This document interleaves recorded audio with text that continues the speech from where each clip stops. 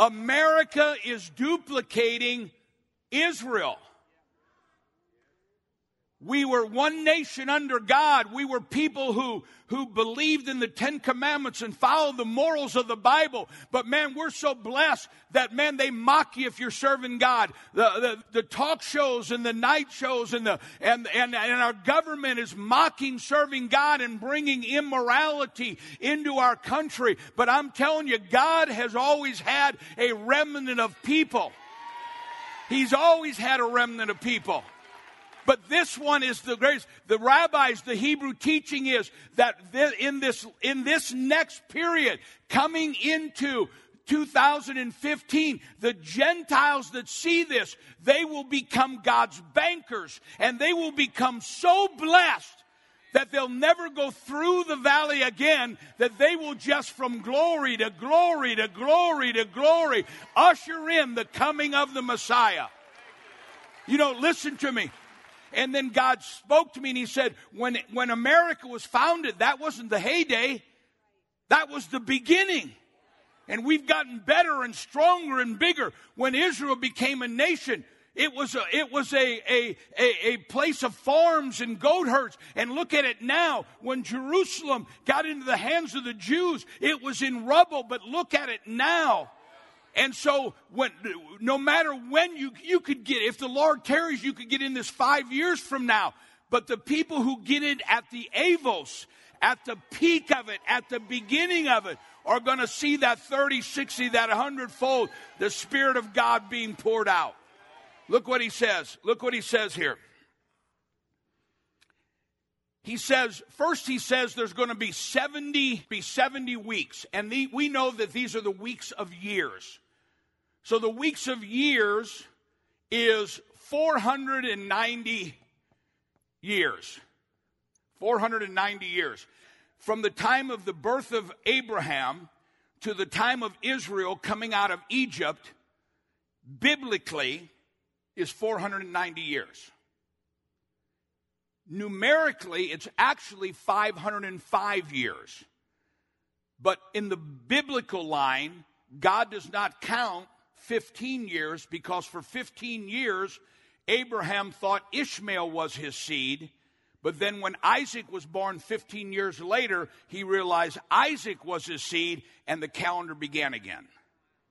From Abraham to Exodus, 490 years. From Exodus to the building of the temple, 490 years, minus 111 years of captivity.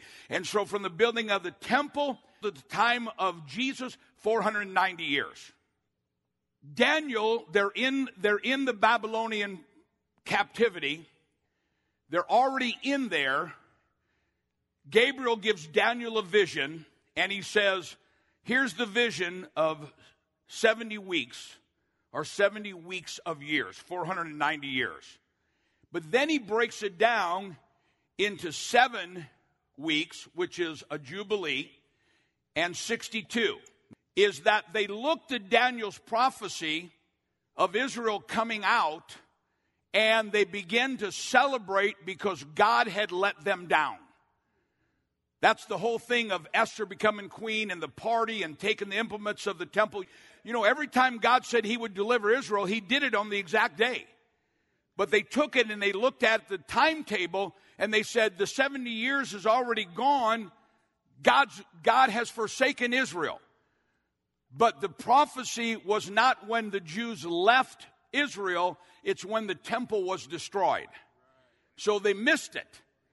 And here's where we miss it. Now look at this again.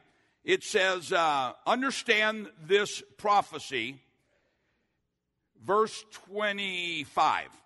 Know therefore and understand that from the going forth of the command to restore and build Jerusalem until the Messiah the Prince, there shall be 7 weeks and 62 weeks. The king, after Esther stands before her husband and God sets him free, her stepson becomes king. His name is King Artaxerxes. He says to Ezra, Nehemiah, he said, go back and build the temple and Jerusalem. From the decree that he gives, till the time the temple was completed with the walls of Jerusalem. Not just the temple, but with the walls of Jerusalem was exactly one Jubilee. 7 weeks of years. Exactly. So from the time he gives the decree till the time that the temple is dedicated is exactly that 7-week period. Now we have another 62. Now, there are many archaeologists that can say that on this exact year, the king gave that decree. I don't know that you can do that, but if you can do that this is the exact year or day that the decree was given, and they say it's written down, it's the exact day, on this year, the king gave the decree. 7 weeks, 49 years, one Jubilee later, the temple is dedicated. They say that exactly the next 62 weeks is the day that John the Baptist baptized Jesus. Exactly. I'm going to say this. Nobody knows when the Messiah is coming. Amen? We don't know the day or the hour. Some say it was the day Jesus was baptized. And if you look at archaeological evidence, it is. But whatever it is, it's when Jesus said, "Baptize me, John." So now we have 7 plus 62, which is 69. Where's the 70th week? Most scholars, and I agree, that when we get to the last week, we're not talking about weeks of years, but we're talking about 7 years. 7 years. Look at verse 26. And after the 62 weeks, the Messiah shall be cut off, and not for himself. Now here's what some people are saying, is that when Jesus was baptized by John, he started his ministry. 3.5 years later, he's cut off. Half of the last week. Look at verse 26 again. And this is why we lose a little bit of the translation from Hebrew to English.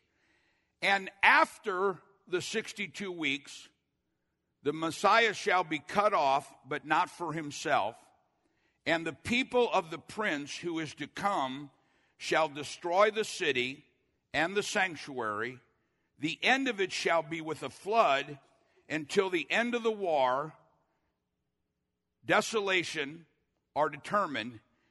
Then he, the one who brings desolation, shall confirm a covenant with many for 1 week. Let's say 7 years. And I believe, I agree with the scholars, 7 years. So the one who's bringing abomination, desolation, will make a covenant with the Jews for 1 week.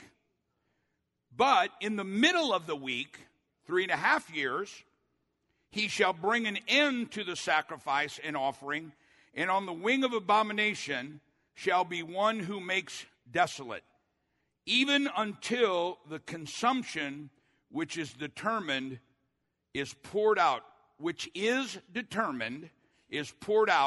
not on the desolate. All right. What a lot of people think is that this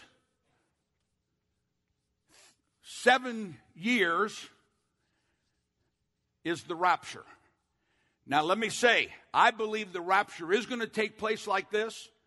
I'm a pre-tribulation.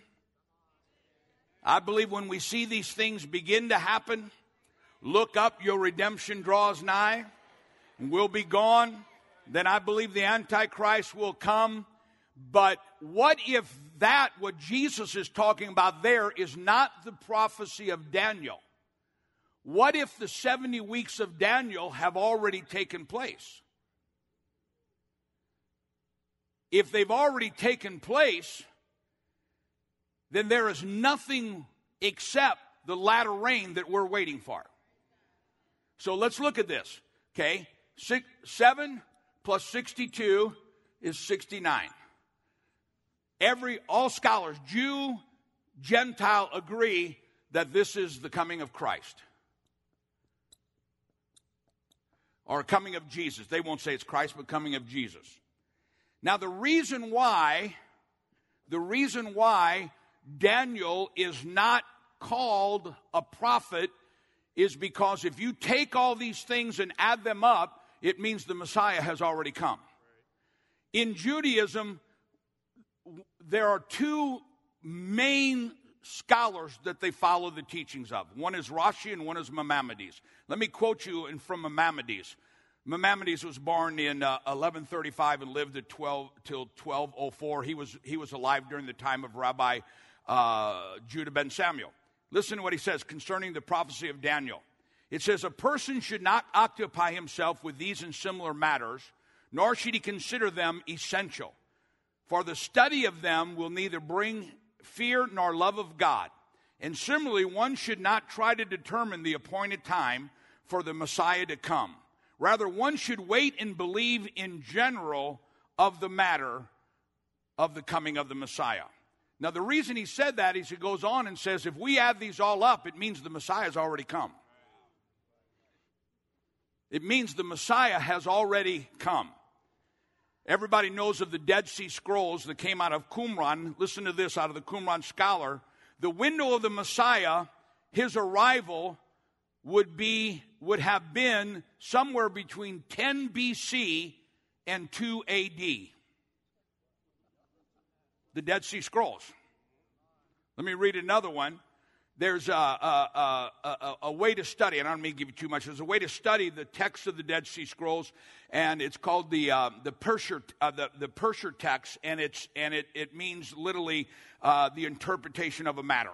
But it says the common teaching amongst the Dead Sea Scrolls is that there is a teacher of righteousness who has been sent to us by God to the Jews, who will be opposed by a wicked priest or a teacher of lies. And it goes on to say that as far as we can understand, there are two comings of the Messiah. And of course we know, and one is a servant, one is a king. And we know one comes in according to prophecy, one comes in on a donkey, one comes in on a horse. One comes in as a servant, one comes in as the king, right? So they take all these things and they say, you know, I don't know if you understand this, but in Judaism, just read the Torah. Don't read these other things. Because if you read these other things, it shows that at least the first Messiah has already come. These numbers add up, and nobody, Jew or Gentile, can deny that. But what about the last week? Is this last week the week of years? So Jesus is baptized 3.5 years later. He's cut off.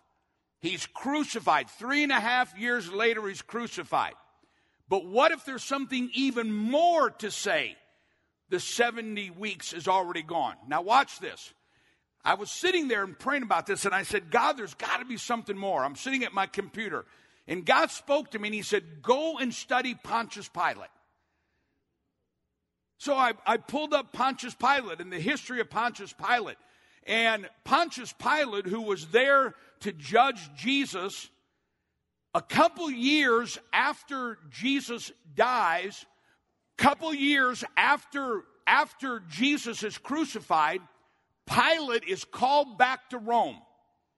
Now, I did a study on this, and for years and years, Rome, the emperor of Rome, rebuked Pilate because Pilate was continually desecrating Jerusalem with objects of idolatry. And Rome would say, stop that. Stop aggravating the Jews. They didn't want to fight with the Jews. They just wanted to collect the taxes. But Pilate, and I'm reading, the history, Pilate was so mean and hated the Jews so much that he would constantly ignore the emperor's letters and bring in idolatry into Jerusalem. So finally, after the time of Jesus, he had stirred the Jews up so much they were getting ready to revolt because of idolatry in Jerusalem. So they bring Pilate back to Rome, and he's disgraced and commits suicide. So here's the emperor, then he dies, and then another emperor. Long story short, here comes Nero. Nero is now emperor.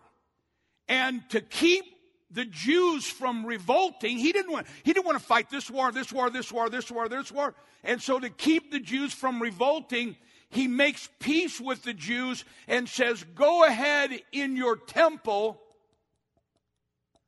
and make sacrifice.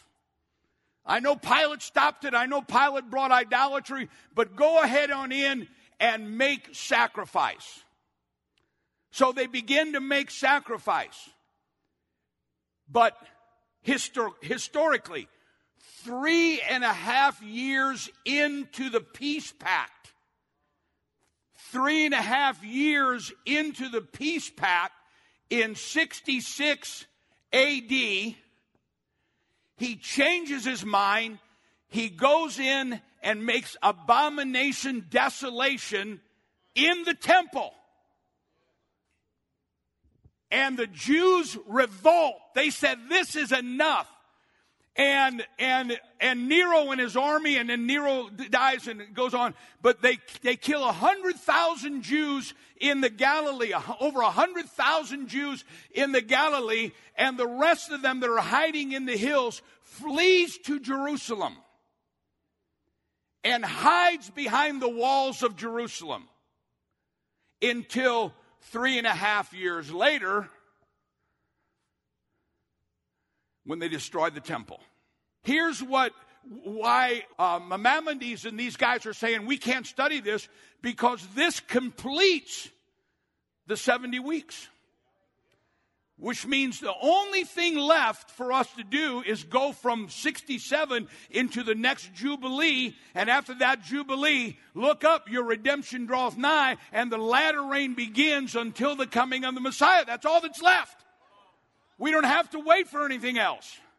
We can start expecting the favor and the power and the anointing and the supernatural and the signs and the wonders begin to fall on us now. Go with me to Matthew chapter 23. So looking at this, that this has already happened at the time of Jesus. Not that it's going to happen. I believe it'll happen again. Because in Hebrew, in every Hebrew, there's a greater and a latter. I believe we'll be raptured, we'll be caught up, Jews will begin to make sacrifice, and then the Antichrist will show up. I believe that. But I don't believe we have to wait to see the latter rain come, because the 70th week, I believe, may have already happened. And if it has, is this what Jesus is talking about? Look with me in Matthew chapter 23. Look at verse, for the sake of time, let's start with verse 36. Because Jesus is coming, he's riding in on a donkey, he's saying, I sent you prophets, I did this, I did that, and you wouldn't pay attention. Now look at verse 36. Surely I say to you, all these things will come upon this generation. Jesus is riding in, he's coming in, and he begins to weep. What's Jesus talking about here? Look at me, church. He's prophesying Daniel's prophecy.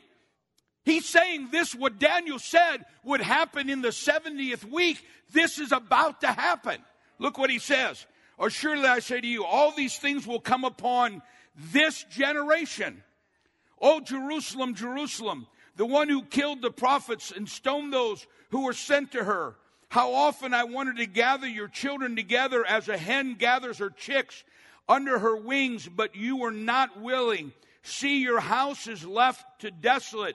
For I say to you, you shall see me no more till you say, blessed is he who comes in the name of the Lord. And then Jesus went out and departed from the temple. And his disciples came to him and showed him the buildings of the temple. And Jesus said to them, do you not see all these things?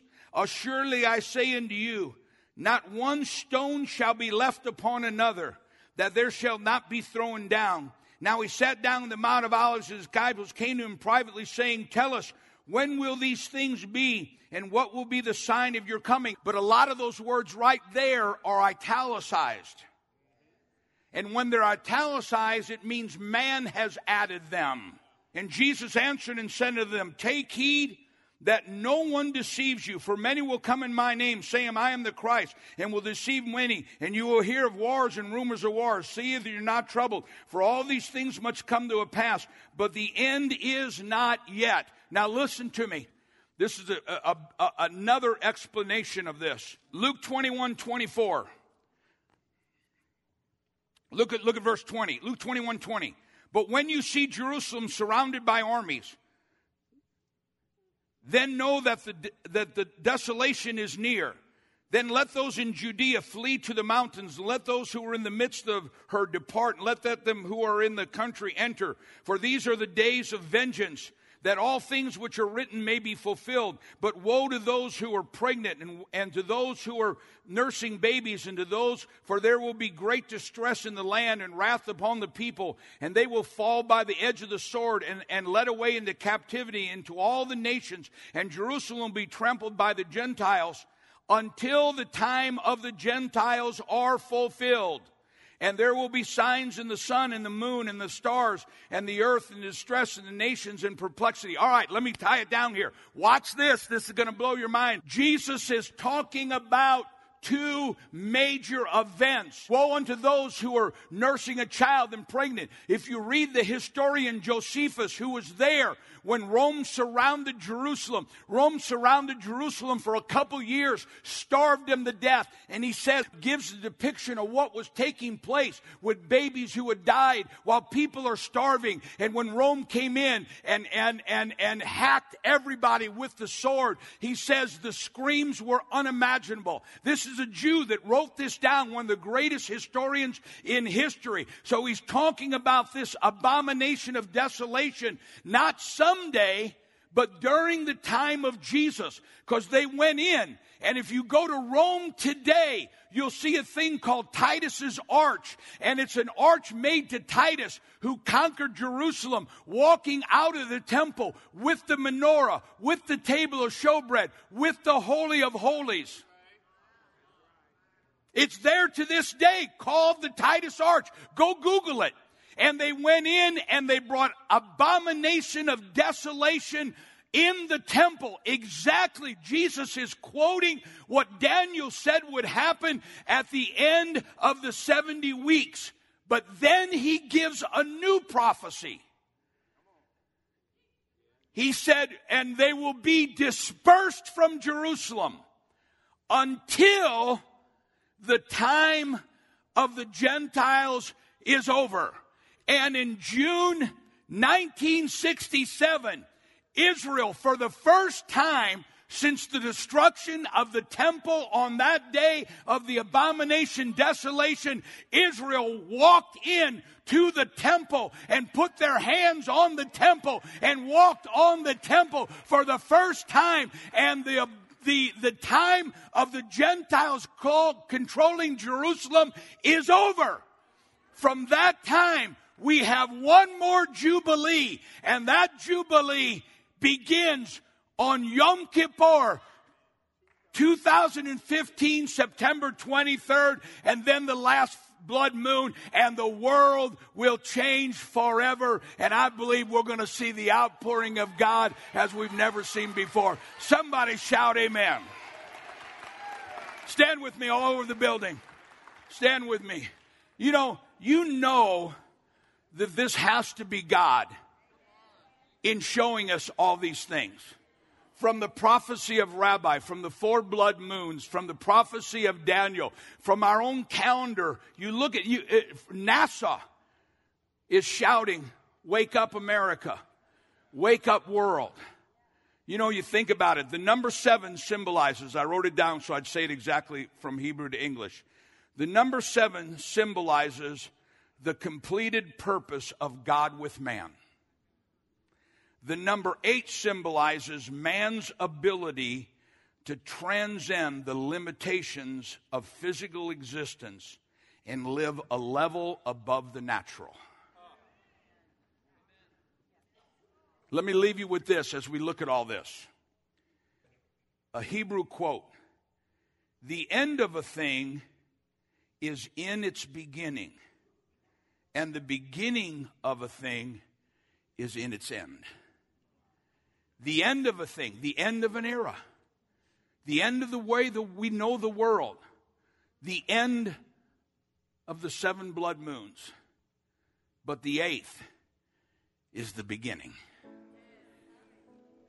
And the reason why I take so long to teach this is even if you don't understand, maybe you're here for the first time and you go, what in the world?